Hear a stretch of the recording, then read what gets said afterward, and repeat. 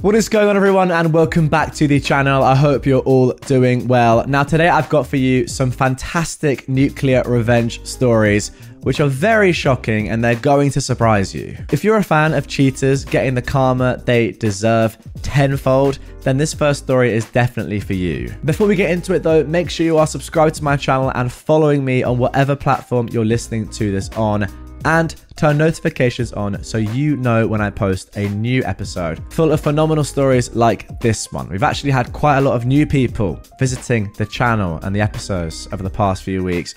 So if you're one of them and you haven't yet subscribed, first of all, welcome. Second of all, hit the button. Here we go. My fiancé cheated with several men, including a sex offender, so I took my revenge. I met my ex in 2012, right after I had just turned 30. I'd only dated and been with women exclusively until I came out as bisexual at 28. Let's just say the year I was 29 was a busy year making up for what I missed out on. It was mostly casual hookups. Yes, safe. And I did try dating 2 different guys for a few weeks, but it just never worked out or got serious. I kind of figured that I'd probably end up marrying a woman or not getting married at all because I just didn't see myself catching romantic and sexual feelings for a guy. Then I met Ryan. From the first day, it was just like the only other time in my life I had fallen in love. Butterflies, constantly thinking about him, wanting to spend every moment with him. He fell for me hard too, and we became an item. Though he did say, while he considered my bisexuality a turn-on, as he had a thing for straight guys, it also gave him pause because of my desires for the opposite sex and his concern it may lead me astray.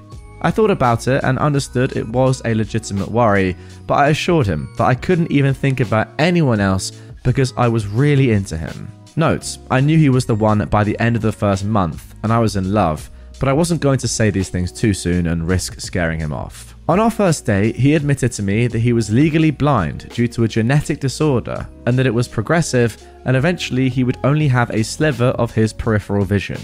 He immediately said he understood if I didn't want to see him again because no other guy had wanted to date him and be his driver all of the time. I grew up with a brother in a wheelchair who never learned how to walk or talk due to misdiagnosed meningitis at 6 months old back in the 70s. I told him that and said that what my brother had was a severe disability.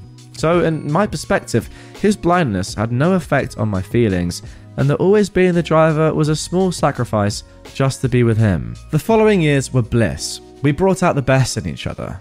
My family, who was surprised but very supportive when I came out, adored Ryan and treated him like family and said that I acted happier since we'd been together. When I met him, he was working part-time in retail and had done very poorly in high school because he lost a lot of his confidence as his vision deteriorated. I told him that one thing that I did insist on was that he do something with his life because he had too much to offer and that I would help.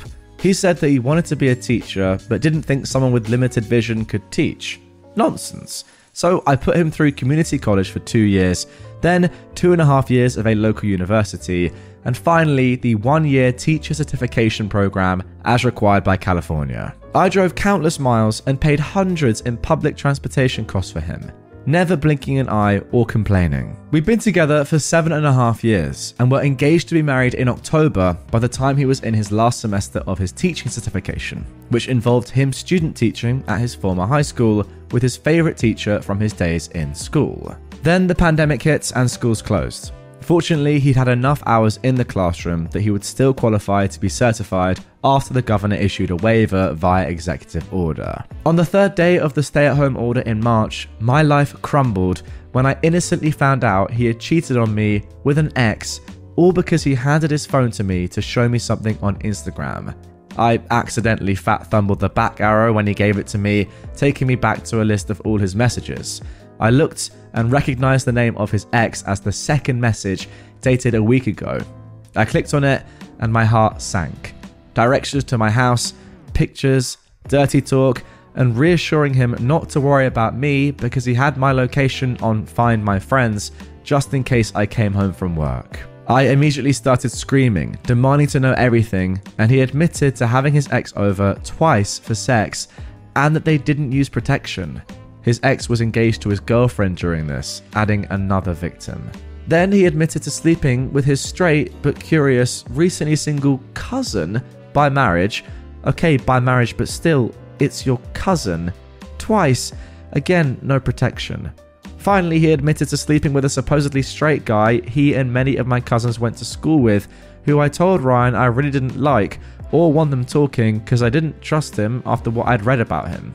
Since they were never close friends, I didn't feel like this was a big sacrifice or that I was being too controlling, and I assumed that he knew why I and all my cousins felt that way, but didn't bother repeating it.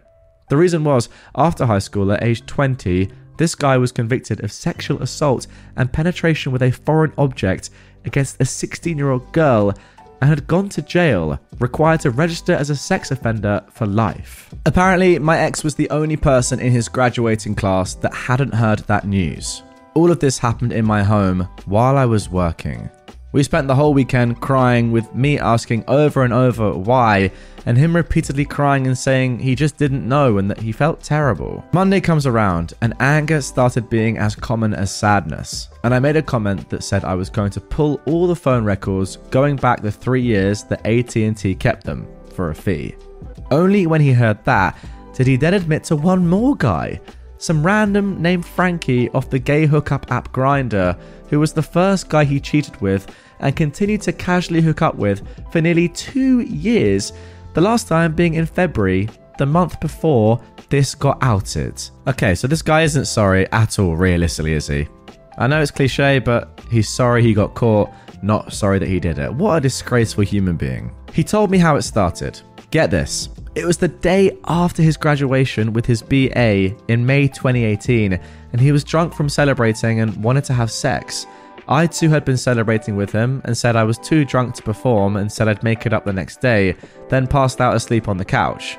Apparently he was then angry horny because he downloaded Grindr, chatted with this Frankie fellow, and arranged to have sex in his car in a church parking lot across the street from our condo, which happens to be across the street from a school. This fact is important for later. All the while, I slept on the couch. How grimy is that? All the times they hooked up after that was again in my condo while I was working or visiting a friend for the night up the coast. He used to love going, but started saying he couldn't occasionally because of homework and studying. I absolutely lost it. I told him to get in the car and I drove him to his family's house so he could tell them what he did, so they understood why he was moving back into their house. While he was in the house, I was in the driveway on the phone with AT&T, ordering those 3 years worth of detailed call and text logs. Then I made an appointment to be screened for STIs. I suspended his service until he could figure out how to pay for his own dang phone. Then I temporarily changed all his passwords on the social media accounts he cheated with me on, and to make sure he couldn't hide more evidence, so only I would have access to his cloud. We shared each other's passwords on his suggestions years before. I also called the bank and issued a stop payment on his final tuition check that I had sent to the certification program the week before and hadn't hit the bank yet. Before deleting his social media, except Facebook, I took screenshots of the entire Instagram conversation with his ex and mailed the conversation to his fiancé, who deserved to know, so she could see a doctor and get tested too. His family was very religious and had kicked him out in high school for 3 days when he tried to admit he was bi, and only took him back in when he took it back. Needless to say, she ended it. He got kicked out. 1 down. Ryan came back out to the car and we went home. I took his house key and told him to say goodbye to our 3 pets and get packing.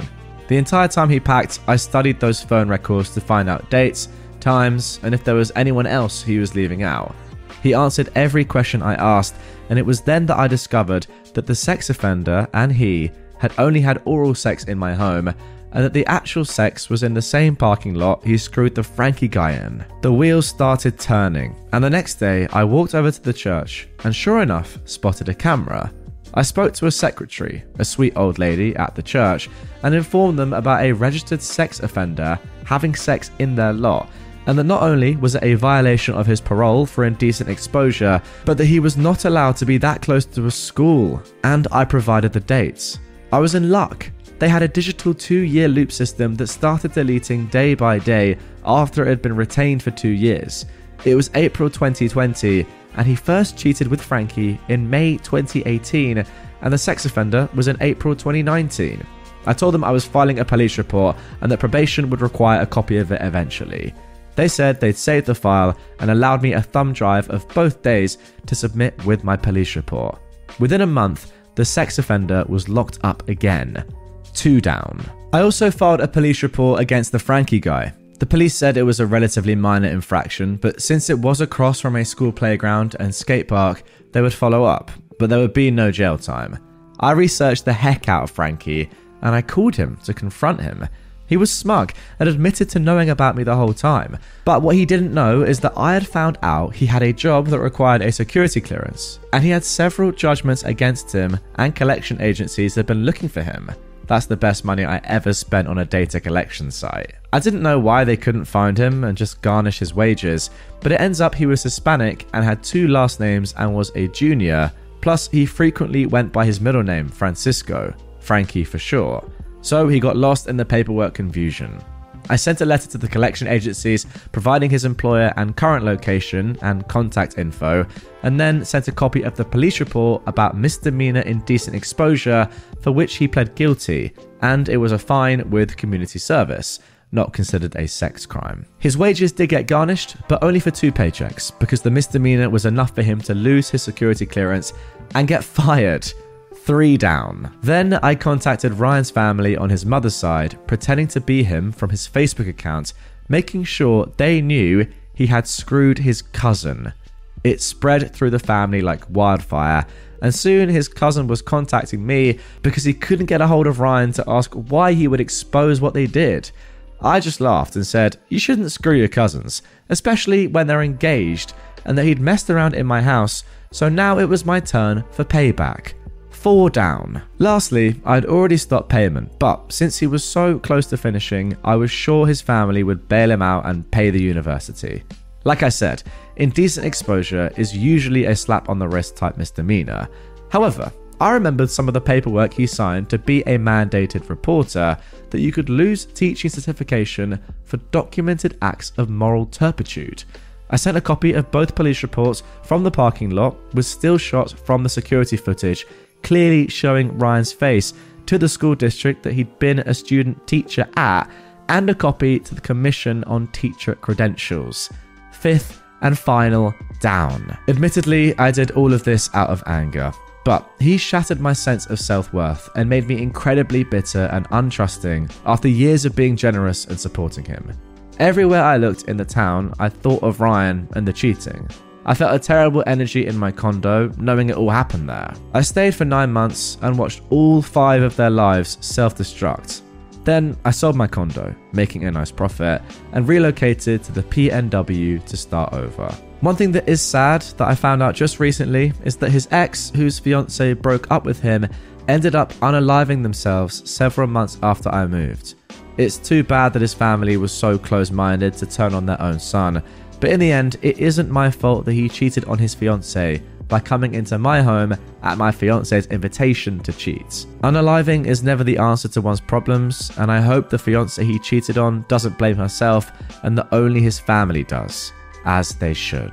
And there we go. What a start to this episode. I mean, goodness me, going through each and every individual cheater one by one, just shutting them down, ruining their lives. Phenomenal stuff.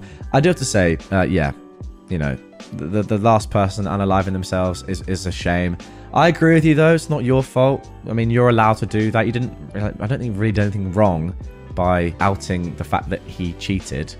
That's fine. Yes, I agree. It's more on his family, and they have to look at themselves and wonder why their son did that to themselves. Yes, it's because of them and their views and their inability to accept someone for being the way they are.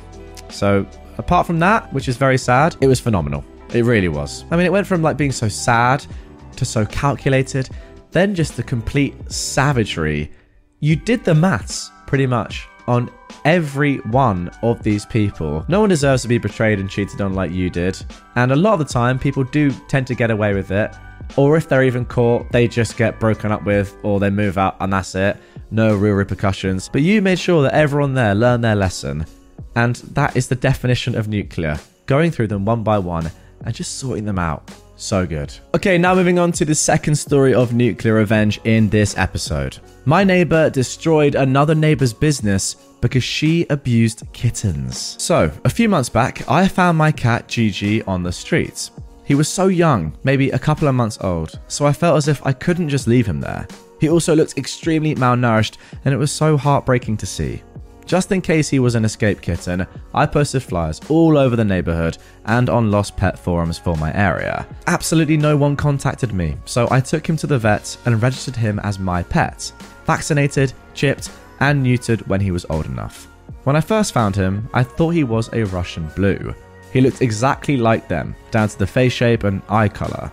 As he got older, the stripes he had never faded like breeders said they would, so I abandoned the idea that he is a Russian blue.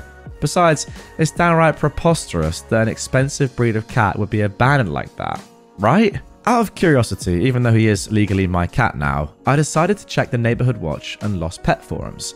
That is when I found a post from one of my neighbors going absolutely nuclear on another neighbor, exposing her and her business. I'll call the nuclear neighbor Daisy and the total waste of air Karen. From what I read on Daisy's post, she feeds the local strays. There's one in particular, a tabby, that liked to hang out in her lawn. Her next door neighbor, Karen, is a cat breeder, specifically for Russian blue cats. Karen hates Daisy because she feeds the strays and was worried about them ruining her business. One day, Daisy hears screaming coming from Karen's house, sounds of objects being thrown, general commotion. She stepped outside, ready to call the police, believing it to be a domestic disturbance. Instead, she watched Karen chase the tabby out of her house, smacking it with a broom and trying to kill it. They get into an argument, which prompts Daisy to write about it for the first time on the neighborhood watch. About 4 to 5 months later, there is more disturbance at Karen's house. Yelling, screaming, bumping around. Once again, Daisy steps outside to see if they need help and sees Karen angrily stomping out of her house with a box. She walks down the street a bit and Daisy discreetly follows her. Karen reaches the tiny playground in the neighborhood and throws the box into the bushes. Daisy goes to the bush and sees a bunch of kittens in the box, around the box, and in the bushes. She tries to grab them all, but a couple run off and she can't catch them. Daisy is fuming. She brings the kittens that she managed to catch home and goes to confront Karen. Karen is also mad at her, blaming Daisy's feeding of the strays for losing her thousands of dollars. The tabby that hangs out around the house apparently got Karen's cat pregnant, and she couldn't sell the kittens because they're not purebred, and it's obvious. After their argument, Daisy takes the kittens to the vet, and most have injuries, broken tails, injured ribs, etc. Once Daisy got home, she reported Karen for animal abuse, and then started to expose Karen online. Everywhere she could, Daisy told people not to buy from Karen, even going onto her breeder page and exposing what she did to the kittens. From what she knows, Karen completely lost her business. Despite this, every month Daisy will post about Karen and warn people not to buy from her, just in case. Now, I'm not sure if Gigi is a part of the kittens that came from that. He could very well be just a grey tabby from strays, but the timeline matches up.